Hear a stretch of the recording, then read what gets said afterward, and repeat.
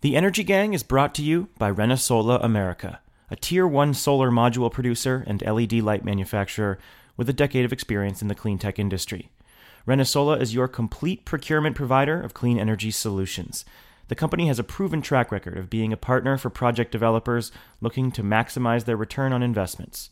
Call 415-852-7421 to find your local representative, or head on over to their website at renesola.us. For the week of August 28th, 2015, this is the Energy Gang from GreenTech Media.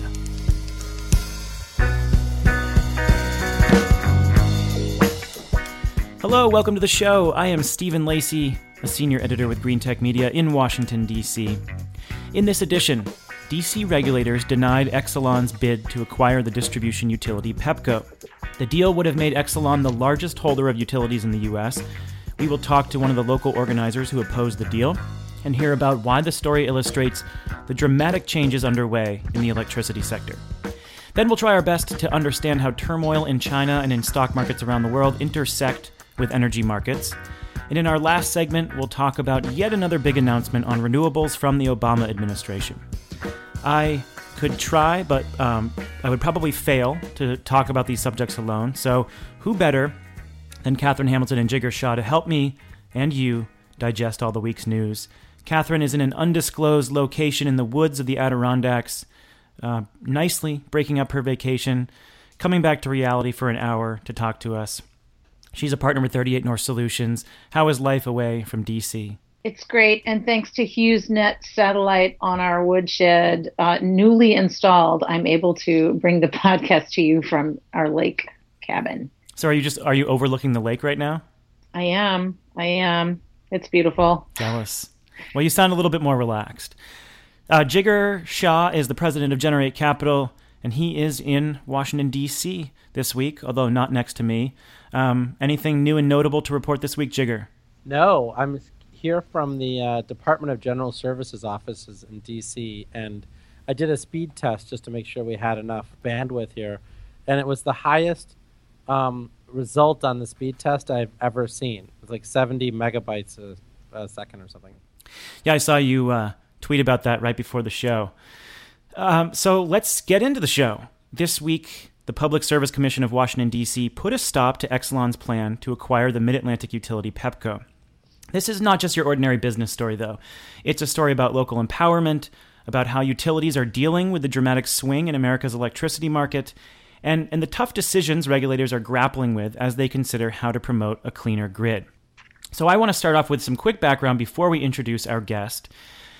Exelon is one of the biggest utility holding companies in the U.S. In fact, if it had acquired Pepco, it would become the biggest.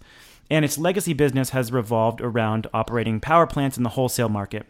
And it is very dependent on nuclear for that reason. But under pressure from cheap natural gas, increasingly from renewables, weak growth in demand, nuclear is just not doing that well in competitive wholesale markets. And that's one of the reasons why Exelon has been so adamant in its opposition to the wind tax credit. In order to expand its revenue base and help pay for those struggling power plants, Exelon's been buying up distribution utilities. And in that line of business, it can depend on regulators to guarantee a rate of return for investments. And with enough companies under its control, perhaps make up for its poor performance in the wholesale markets. So Pepco, with 800,000 customers, became a target. Exelon was so eager to buy up Pepco, it offered nearly $7 billion for the utility, $1 billion more than what Pepco is actually worth.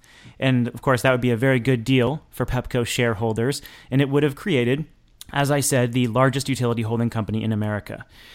But city officials, regulators, and local community organizers, as we'll hear, were not convinced that the deal would be good for ratepayers. Many feared Exelon would raise rates quickly because it did not promise that it would not raise rates. Raise rates to make up for its struggling nuclear business. And opponents also fear that the company would hinder local development of renewables because it has opposed other distributed technologies and, of course, has been very opposed to the wind tax credit. So D.C. regulators cited these factors and others as reasons for rejecting the deal. What happens next?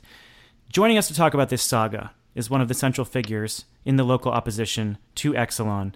Anya Schoolman is the founder and executive director of the Community Power Network, a grassroots organizer of renewable energy policy. She also founded DC Sun, a co-op here in the city that has helped 700 people in the city go solar. And last year, she was named by the White House as a champion of change for solar deployment. Anya, welcome to the Energy Gang. Thanks. It's fun to be here. Explain the opposition's side to this deal. And when I say opposition, I'm not just talking about a small number of activists. I mean, support for the acquisition was in the single digits, I think, here in the city. So a lot of people were opposed to this deal. What were you so concerned about? Well, you have to realize that I represent solar interests and that our coalition was much broader, and it really included ratepayer advocates and a whole range of people that were concerned about democracy and self-determination in DC. But I can really speak to the renewable energy advocates the best. We were concerned about a company that had a track record of opposing local control and local deployment of renewable energy. And what opposition have you seen that made you think that this deal would strip local power from folks like you? Well, what was amazing is when we started our opposition, and I think I was the first person to speak out publicly against the merger in an op-ed in the Post more than almost a year and a half ago, we were just concerned. We thought, this is a company, they don't have a great track record, they oppose the wind production tax credit, what are they up to? And we were fundamentally concerned that they had a conflict of interest because the majority of their business is in wholesale power generation, not in the utility business. And we were used to dealing with the utility that people had worked long and hard to make sure they didn't have a conflict of interest, that they were, wires and billing, and that they bought on the wholesale market, not that they owned generation. But as we got deeper into it and through the discovery process, we discovered that Exelon, in fact, had a very deep track record of opposing core solar policies like net metering, of funding front groups like Edison Electric to fight net metering. And that one of the things we got out of the discovery process was that one of their corporate guiding principles was to oppose community solar, which is a policy that we had been working on and passed unanimously in the DC Council. We started working on it in 2011, passed the bill in 2013, and we were still struggling with the implementation. So we were in the midst of building a community solar program, and now our utility had a board-approved corporate guiding principle to oppose this policy. I guess what I'm curious about is the art of the deal. I mean, I get the facts on the side of Exelon and Pepco and other pieces, but I'm more interested in how were you and Rob Robinson and others able to really get this coalition of people together? And, what was the reception at the city? What was the reception at the council? How does one oppose a merger like this? Well, it's a complicated story, and I'm going to try to make it easy. And I think there's two parts. The part that was the base that we laid before the merger, and then the second part is the coalition we built to fight the merger. We did our first solar co-op, the Mount Pleasant Solar Co-op in 2007. We took 45 houses solar in 2009. By 2010, we'd done a couple more co-ops. By 2011, we had strategically placed co-ops in every political ward in DC. So each time we built a co-op, we got another council member. So by 2011, we passed the bill unanimously to shore up DC's SREC market. And again, by 2013, we passed another bill to pass community solar. So we built a base, and the base consisted of a co-op in each political jurisdiction with an independent leader who spoke for their community. Having helped hundreds and hundreds of homeowners go solar, last year we did 50% of the market in DC. So we were hands-on helping people. And again, one of the tenets of organizing is you start where people are and then you bring them along. So where are people? And this is true all over America. People want to go solar. And so we start there. We help them get it. And by helping them get it, we build a relationship that's very robust, that then we can turn into political capital for big fights like this. So that was kind of the base that we were looking at. And I could talk more about that if you guys want to go in deeper. But then the coalition we built was very broad. And it also took years to nurture the relationships. Fundamentally, we've been building bridges with the low-income and ratepayer advocacy community since before we started the community solar bill. So we've always fought for a solar market that had access and equity for everybody in DC. And to ignore those issues, renewable energy advocates and environmental advocates, they'll always lose because those are real legitimate concerns. So we built those bridges, built the trust. And so when the 21 groups that are part of the Power DC coalition came together, we weren't meeting for the first time. We'd helped them with their issues. We'd supported them. They'd helped us with ours. We had shown that we care about equity, access, rates, those kinds of issues in the way that we deployed our solar policy all along. So we had the base to build the coalition. Yeah, but was the mayor actually against the merger? I mean, it seemed to me like the mayor was going to roll you guys in D.C. And, you know, that in the end, the opposition to the merger was a surprise to me, but it didn't seem like a surprise to you. Well, we orchestrated the opposition, and the mayor, as far as we can tell, is still in favor of the merger. And we're very nervous that she's going to go and, you know, try to negotiate a deal and reopen the whole issue. But we boxed her in the best we could. We tried to get her to take a position against it. And I think what we did succeed in do is getting her not to settle beforehand, which was instrumental in giving the Public Service Commission the cover to oppose the merger. But what we did is we had a systematic approach. Again, what renewable energy advocates have is people. We have the numbers. We don't have the money, we don't have the power, but we have the people. So we did a ground game. DC is divided into 40 political jurisdictions called advisory neighborhood commissions or advisory neighborhood councils. We went to all 40. And these are elected offices. We deployed hundreds of volunteers. We turned out 2,000 people at meetings. And we got 27 out of the 40 advisory neighborhood commissions to pass resolutions against the merger, which is unheard of in DC. That meant going to community meetings, you know, sometimes 3 nights a week, all over DC, in every ward in DC, and especially in the low-income neighborhoods.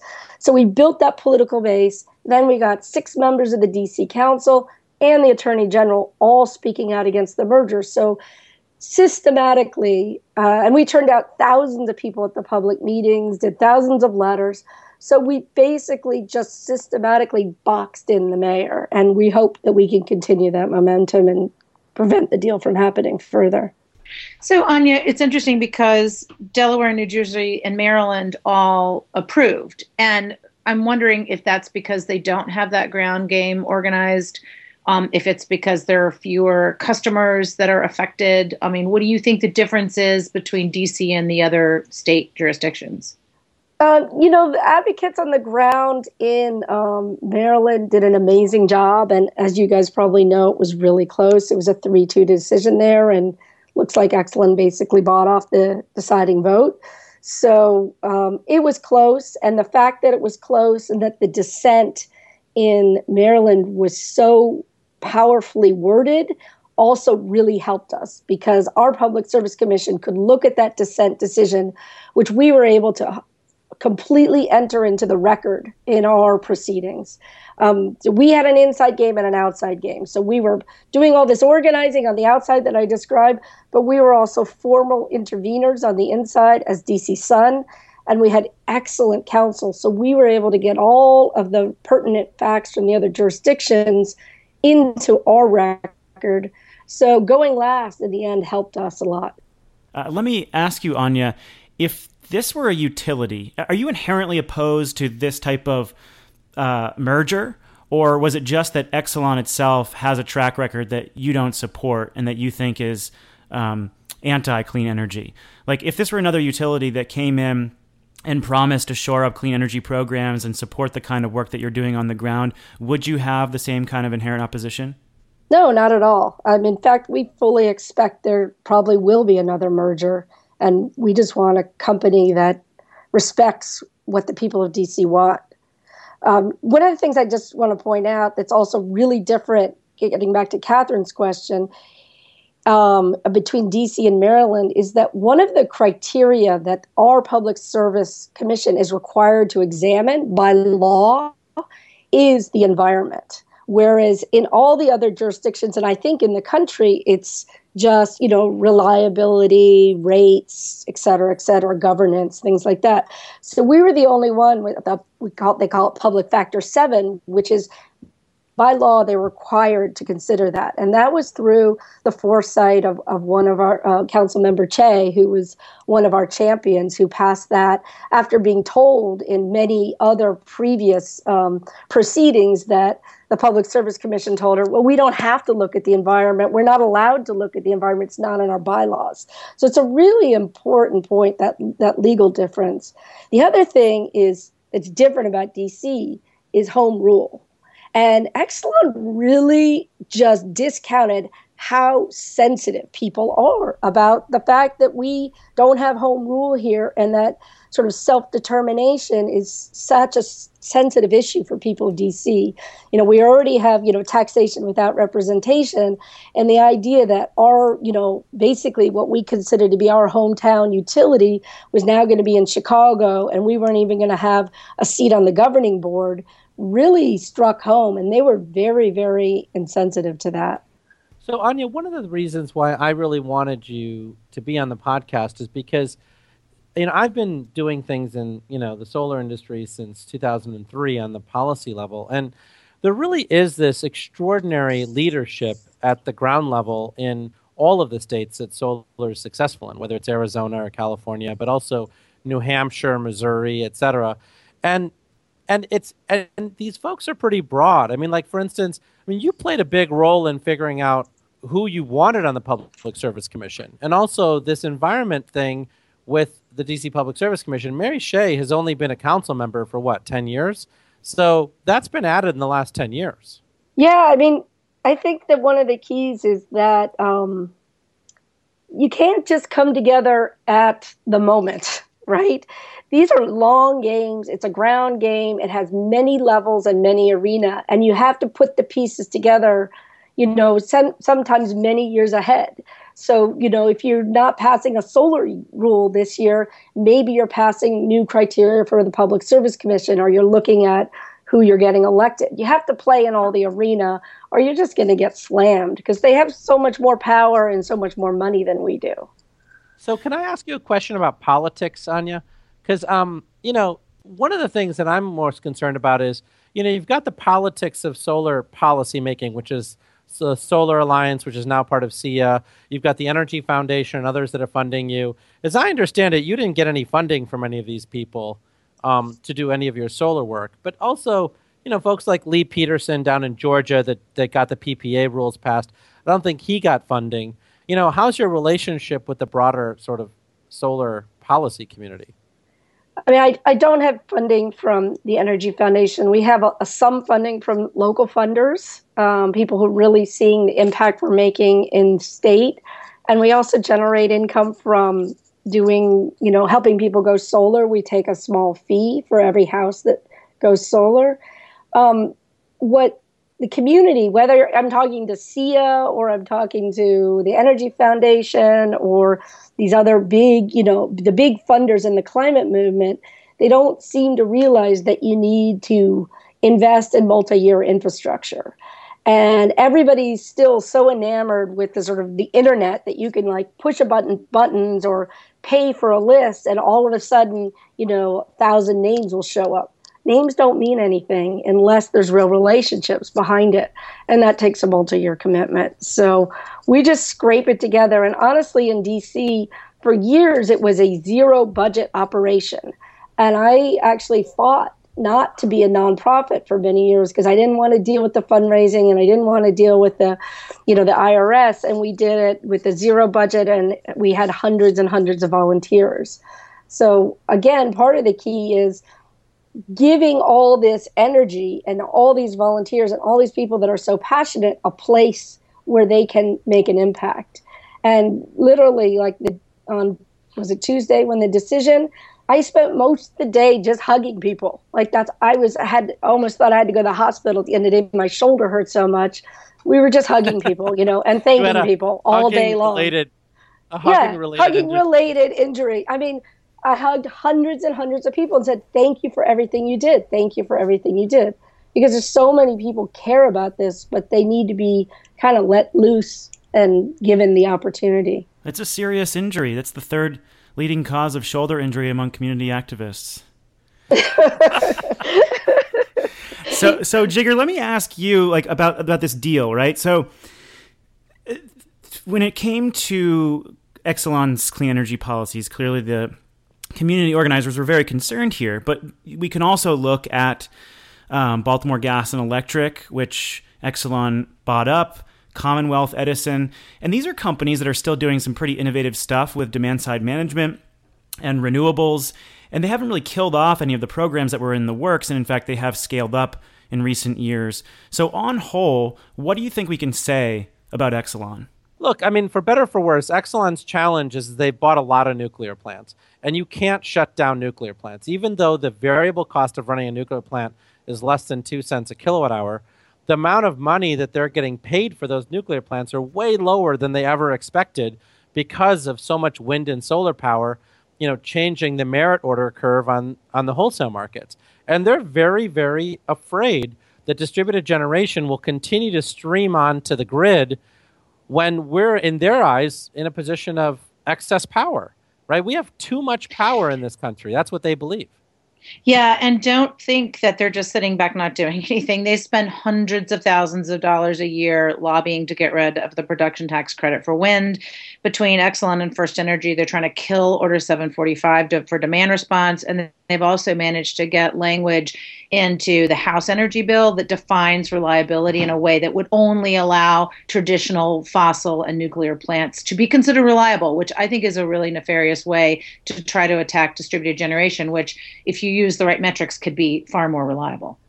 And Anya, you mentioned that there was a board-approved policy in opposition to community solar. I had never heard of that. Can you tell me a little bit more about that? Well, we got it in the discovery process, and the only reason I'm allowed to talk about it is we were able to get it into the record because they made it a confidential document, but it's now in the public record if you go through the proceedings. And they basically said that they opposed the concept of community solar, and it was the board voted on it and approved it. So it wasn't as if it was like, BG&E or one of the satellite entities were against it. It had gone all the way up to the central office.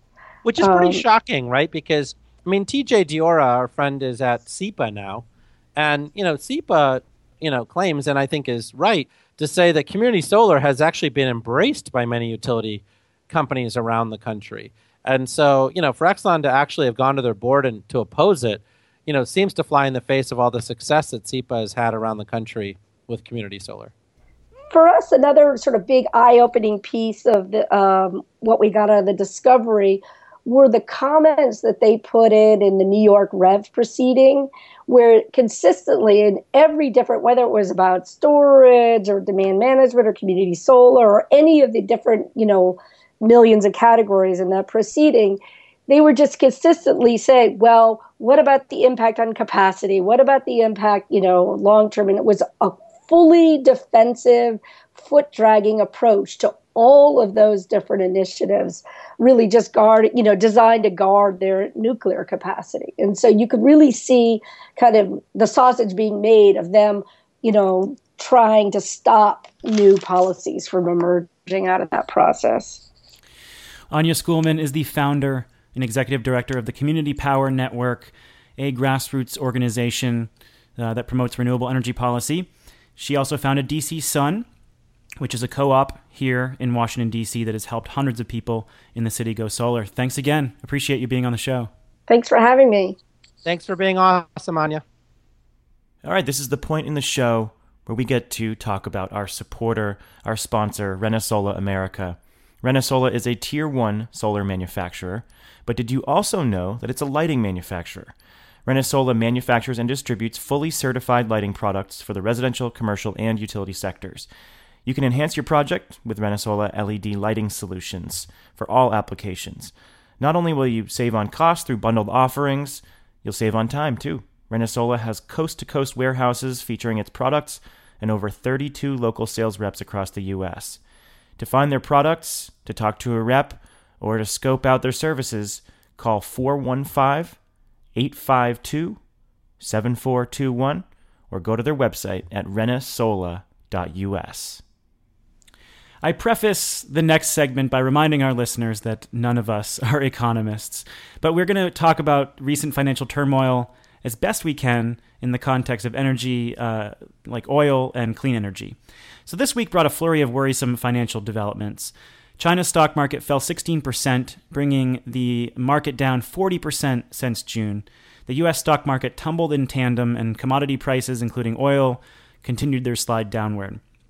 That might be good short-term news for consumers in markets like the U.S., but bad news for oil producers and countries that rely on commodity exports. So what does all this turmoil mean for energy? Maybe we'll start with oil.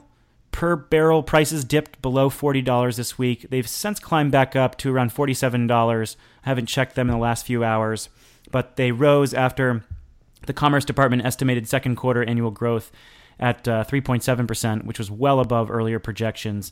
But experts expect oil prices to remain low as the Chinese economy slows and many other countries that rely on commodity exports are suffering in the wake.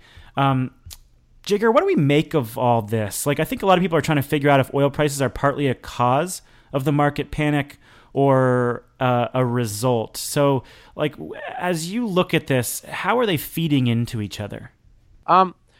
So I think that the oil markets as a whole obviously have experienced a lot of turmoil. Bloomberg just came out with an article yesterday saying that the oil industry needs to raise $500 billion just to endure this price slump. And basically that's because if you look at what's happened to Chevron, I mean, they've got 6 major projects going that are $20 billion over budget, right? You've got Shell, even with these low oil prices, still trying to drill in the Arctic, which there's no way in hell they're going to make money on that. That's a decade-long process. Well, yeah, because they keep running their equipment to ground on the way up to the Arctic, which is interesting. But I do think that oil prices have this interesting psychological effect. So some of the things I'm hearing now is some of the projects in the Caribbean are slowing down because electricity prices have fallen below 30 cents a kilowatt hour there now. India, surprisingly, is still, marching forward with their solar, even though diesel prices have come down. And so I don't know that oil is at the root cause of this. I mean, I think that the bigger challenge for the clean energy sector is that when the Fed had its rates down as close as possible to zero, most people that were investing fixed income were looking for higher returns. And some of the places that they put their money was in emerging markets. So the real question around this financial crisis is what's going to happen to the emerging markets financing, right? I mean, that's, to me, the big thing that I worry about. And what happens to the emerging markets middle class that have been growing and, as you say, have been starting to invest? Then, what happens as their commodity prices continue to fall? So on the middle class piece, I don't think that enough people in China and India really own stocks to matter. So I think that, in China, the middle class is still seeing 6% GDP growth. And so, Tim Cook even wrote an email to Jim Cramer at CNBC and said that, even though I don't usually comment on this kind of stuff, we're selling iPhones like crazy in China. There is a growing middle class in China that are acting as armchair traders. And I heard some analysis on NPR a couple of days ago, and this woman was speculating that because so many of the really good high-profile traders had gone on vacation throughout August, that was one of the reasons why China's and the U.S. markets were performing so poorly. So I don't know if you can really prove that, but it was an interesting piece of speculation. And, although it might not be huge, there is definitely a growing class of armchair traders in China that are impacting the market.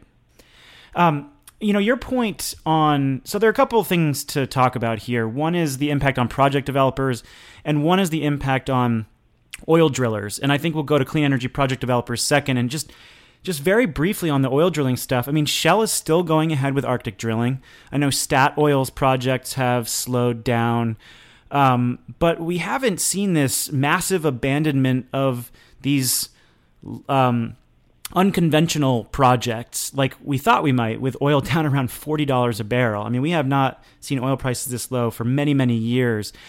So the theory that low oil prices will kill off some of the worst polluting unconventional sources, do we know if that still stands, Jigar, as we look at what's happened over the last year and a half?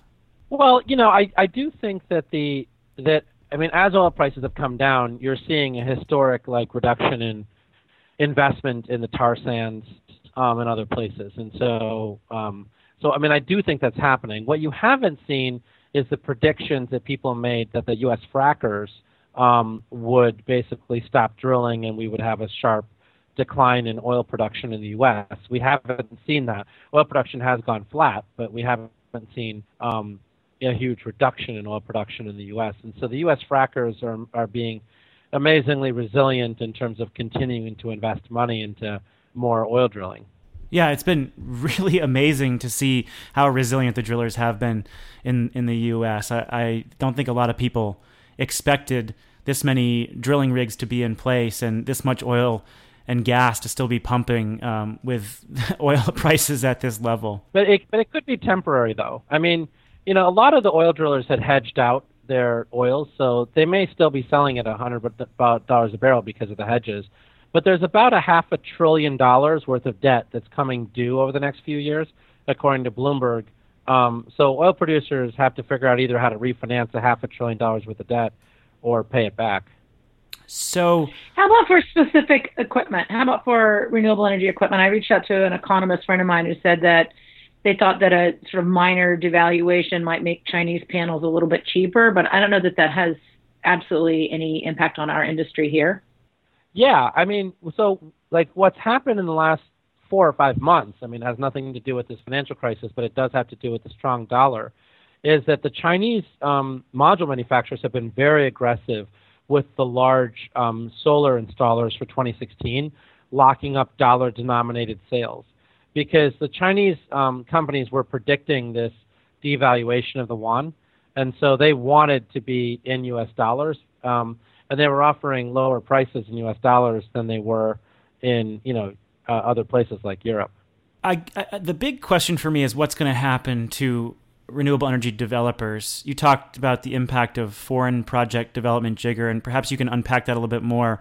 But here in the U.S., the solar industry has really benefited from near zero interest rates. And, the feds are looking at raising interest rates in October, perhaps. As they look at this financial turmoil, I think a lot of people are expecting them to delay. They don't want to cause mass currency devaluations in other countries. I think they want to see how the U.S. will ride this out. And, higher interest rates will certainly make project development in the U.S. more expensive. So this feeds into the how expensive money will be for solar companies here in the U.S., which is, of course, of vital importance as we look at a step down in the ITC. All these things play together in a very interesting way. Yeah, there's no question that the solar industry is impacted by interest rates. But I think that the part that may be slightly less obvious to people is that we're technically at almost zero interest rates now. If the Fed were to raise interest rates, it'd raise it by, let's say, a quarter point, so to 0.25%. That's not going to impact us. That's going to impact mortgages because mortgages are literally calculated based on exactly what the Fed rate is. But we're far enough away from the Fed rate that if the Fed raises interest rates to 0.25 or 0.5%, we're not going to get affected by that. We are affected by a rising interest rate environment more broadly And on the margins, people like SunEdison or others who are, getting ultra low cost debt for Terraform and some of those publicly traded vehicles, they may have to pay slightly higher interest rates.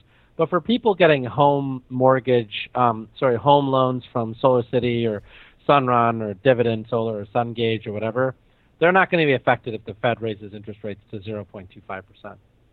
So apologies to our listeners. Our Skype connection here is a little tough. I know we can hear both Catherine and Jigger, but we're going to have to experiment with a new platform here. It's a little scratchy, but we'll make do with what we have. On this point, Jigger, I'm interested in how it might impact the investment in yieldcos, because investors have been searching for better opportunities beyond treasury bonds, and renewable energy projects have increasingly benefited from that shift, particularly yieldcos. And if interest rates go up, then investors could move in a different direction. I guess I'm trying to figure out what that threshold is and if it's as big a deal as some think it is. Well, I think at first it's important to note that SunEdison's Terraform yieldco only went public last year. So it's not like we've got 5 years of track record on yieldcos. The most recent yieldco that they took public, which was Terraform Global, clearly had some issues. I think that there was this notion that anyone with $100 million could go public.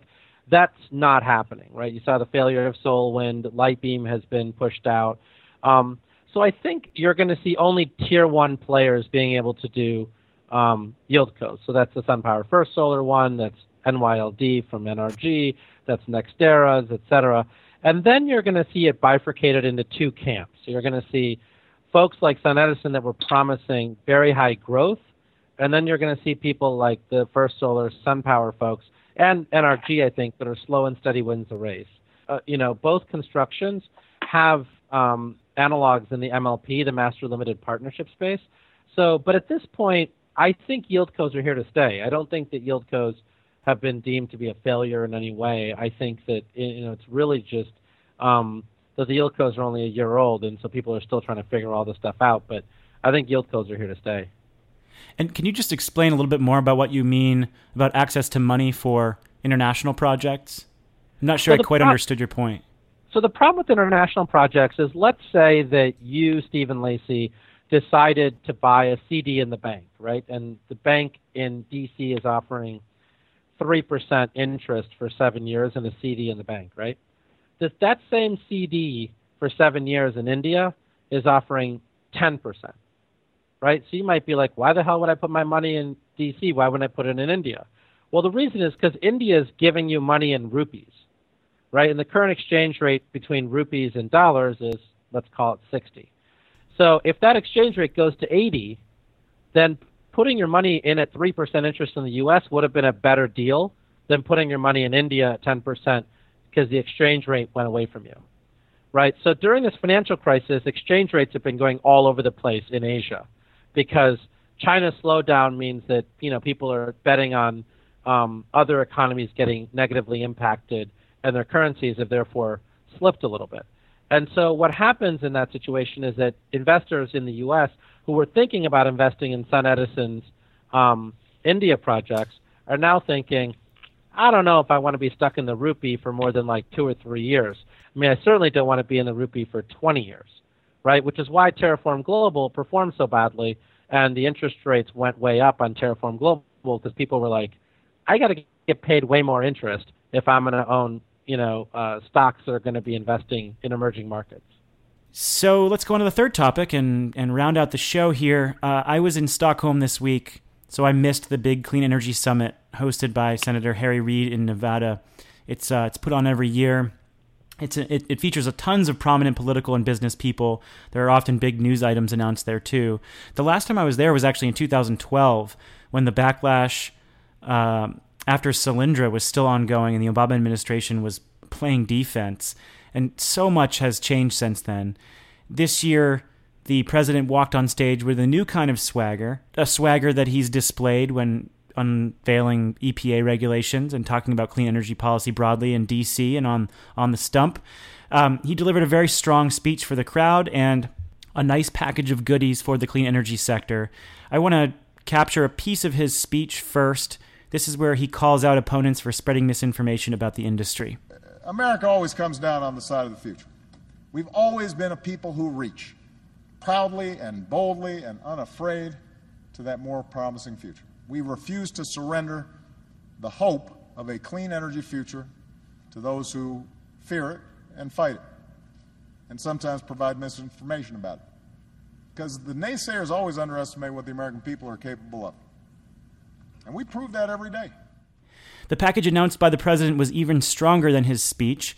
It included $1 billion in loan guarantees for novel distributed energy projects, clarity from federal agencies on the rules for property-assessed clean energy, $24 million for research into advanced solar technologies, and a whole bunch more. A lot to talk about here.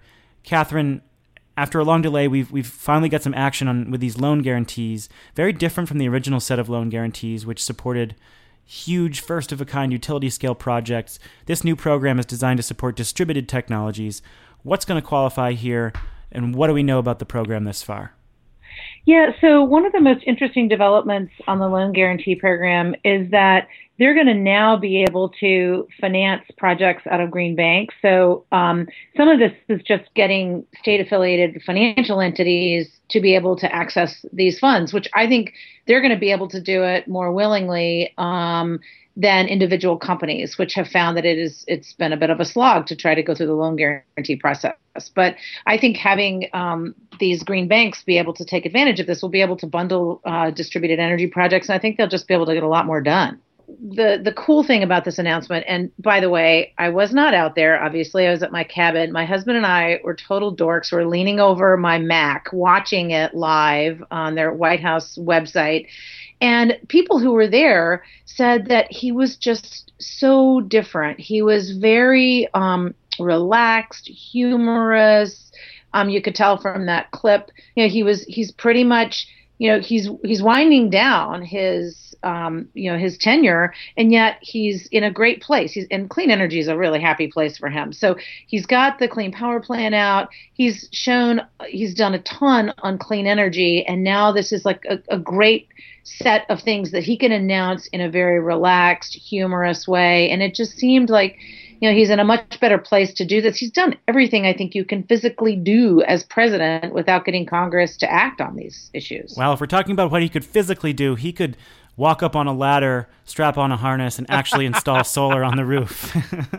We're going to get him to do that, guaranteed. But you could actually also deploy the $80 billion of super SPC money. Right, I know that's been a big sticking point for you. But no, I think politically, that's absolutely correct.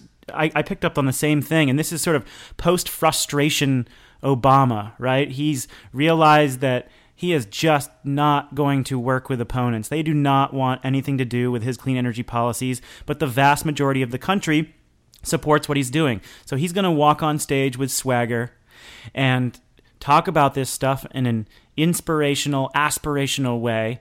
And, now that he's realized that he needs to do that in order to prove his legacy over the next year, he's doing it in a much more relaxed way, and it is a very noticeable change. Well, and I do think that, just specifically on this property assessed clean energy bond stuff that they announced, I really do think that this was a huge reversal by the White House, right? The FHA and Fannie Mae, Freddie Mac really slapped down pace back in, 2011, 2012. And so for him to get this unstuck and get this going is really amazing. And we're on track to deploying a couple $1 billion, I think, of PACE loans over the next 2 years. Just to give people a little context in case they don't know, a couple of years back, federal housing regulators expressed opposition to PACE programs because the PACE loan would have to get paid back. In the case of a default or if the homeowner moves, the PACE loan would have to get paid back first before the mortgage. So because that loan is senior to the mortgage, federal housing authorities were not supportive. And now that they have more clarity on the performance of these loans, and the Obama administration has directed them to come out with clearer rules, this is a really big deal for these programs, and they'll probably start to flourish in states other than California, which has really seen the bulk of activity. Yeah. They're going to underwrite this home energy score that's going to really help them measure and give them more borrowing power as a result of having better metrics. Yeah, it's very clear that the administration was thinking, what is one of the most important touch points here for unlocking massive investments in distributed energy and energy efficiency? And clearly PACE was working. The deal flow was still pretty strong, even with the lack of clarity on rules. And I think this is one of the more interesting developments across the entire span of the Obama administration. I'll be honest. Oh, it's a big deal. Yeah. And just a quick shout out, in his speech, he actually used the words "no money down solar." He was very focused on economics. He didn't talk about climate at all. So that was another thing that was really interesting, because he sees that this is really about economic growth. No, this new swagger that Obama's got has made me proud. I mean, I've been a big opponent just because I knew that he had it in him and he wasn't doing it. Yeah. And now that he's doing it, I'm really proud of what he's doing. I think it's fantastic, and I do think it's going to lead to an extraordinary tailwind, behind our initiatives and our entrepreneurial efforts. Well, listeners, let us tell you something you do not know. And Catherine, I will give you the first word from the Adirondacks. Oh, gosh. Well, because I'm here and we don't have TV, we read the New York Times. We go out to the little local store and buy it. I do, now that we have the satellite. And you watch political speeches.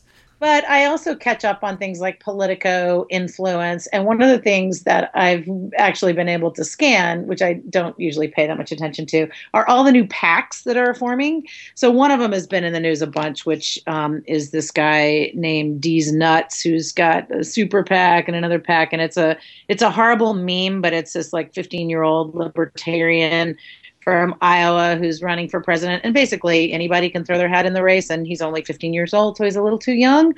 But, like people throw money at all kinds of stuff. So some of the other PAC names that I wanted to throw out were Maher, like Bill Maher, 2016, Jeffrey Dahmer for president. And these are all PACs that I actually went and Googled to try to find them online. And there was only one that I found, which was the brainslugpac.org. You can find that. There was the Force Awakens PAC, the Mythic History of America for America, and the Free Americans Against Nagging Imbeciles PAC. So these were just a few of the ones. What about the Pac-Man PAC or the Mrs. Pac-Man PAC? Anybody can form a PAC, and anybody can raise money, and they can give it to whomever they want. All right, Jigger, what do you have? So I just wanted to call everyone's attention to this article that Rob Day wrote in Green Tech Media around how Google and friends are killing clean tech startups without even trying. We talked about this in several podcasts, on the Energy Gang, but to see Rob actually write it out in such a clear way, and the comment section there, I think that anyone who, cares about, how Google could probably be a better steward in this industry should read this article. I thought you'd like that one. Just search for Rob Day on our site, greentechmedia.com, or I'll provide a link on our show notes. It really was a fantastic article and sort of backed up what we've been talking about. As I mentioned before, quickly, I was on a trip in Stockholm this week for World Water Week, and I'd never been to Sweden. I didn't really have to travel around the rest of the country, but Stockholm was just so beautiful, so well-designed, this perfect blend of old and new. I was completely enamored by the city. I was actually on a reporting trip with a bunch of international journalists sponsored by Stockholm. And no, I'm not saying how much I love the city because they helped pay for our travel. But it was a pretty cool trip because we got to travel all around and visit a bunch of companies in the area doing innovative things with water and energy. There's way too much to talk about. I visited a lot of different companies, and I'll put together a story sometime next week. But one of the most interesting projects we saw was the city's water treatment plant, which features this closed-loop system that treats the wastewater, filters phosphorus and nitrogen for use in agriculture, uses the sludge and organic waste collected by the city for biogas production, and that biogas is used to power the city's vehicles. It is so cool to see that in action. It's a really elegant solution that a lot more cities are now considering and approaching Stockholm to learn more about. Sweden's actually backing the technology so that the companies can start selling them to the rest of the world. And as I said, I'll profile that in a story sometime next week. Lastly, just I'll mention that the Junior World Water Prize was awarded to an American this year, Perry Alagapan. He's an 18-year-old from Texas who built a filter out of carbon nanotubes to take heavy metals from electric waste out of water. So I met Perry very briefly before the ceremony, right before he won. Neither of us had any idea he was going to win. And I just asked him about what his project was all about. And I was so impressed. In fact, I was actually kind of intimidated because of his deep technical knowledge. I mean, an 18-year-old, this kid could go anywhere. It was really remarkable. And he's headed to Stanford, I think, in the fall. So it was a good week for a good cause in a really excellent country. All right, that wraps us up. The Energy Gang is sponsored by Renesola. Check out the company's range of products, from solar panels to LEDs, at renesola.us. The show is produced by Greentech Media, and you can read our daily news, subscribe to our newsletter, read our research, and get all our back episodes at greentechmedia.com. If you haven't already, make sure to leave us a review on iTunes. It is crucial for helping us find new listeners, and we get a lot of new listeners from word of mouth too, so please send this to any colleagues or friends who you think might be interested. That is all for now. Catherine, enjoy the rest of your vacation. Soak it up while you can. Thanks. I'll be back in my regular old office next time we record. Jigger, enjoy DC. I understand your wife is having a baby shower. Yes, we're going to have fun. All right. Well, enjoy DC, and safe travels home whenever you head back. With Catherine Hamilton and Jigger Shah, I'm Stephen Lacey, and this is The Energy Gang, a production of greentechmedia.com. We'll catch you next week.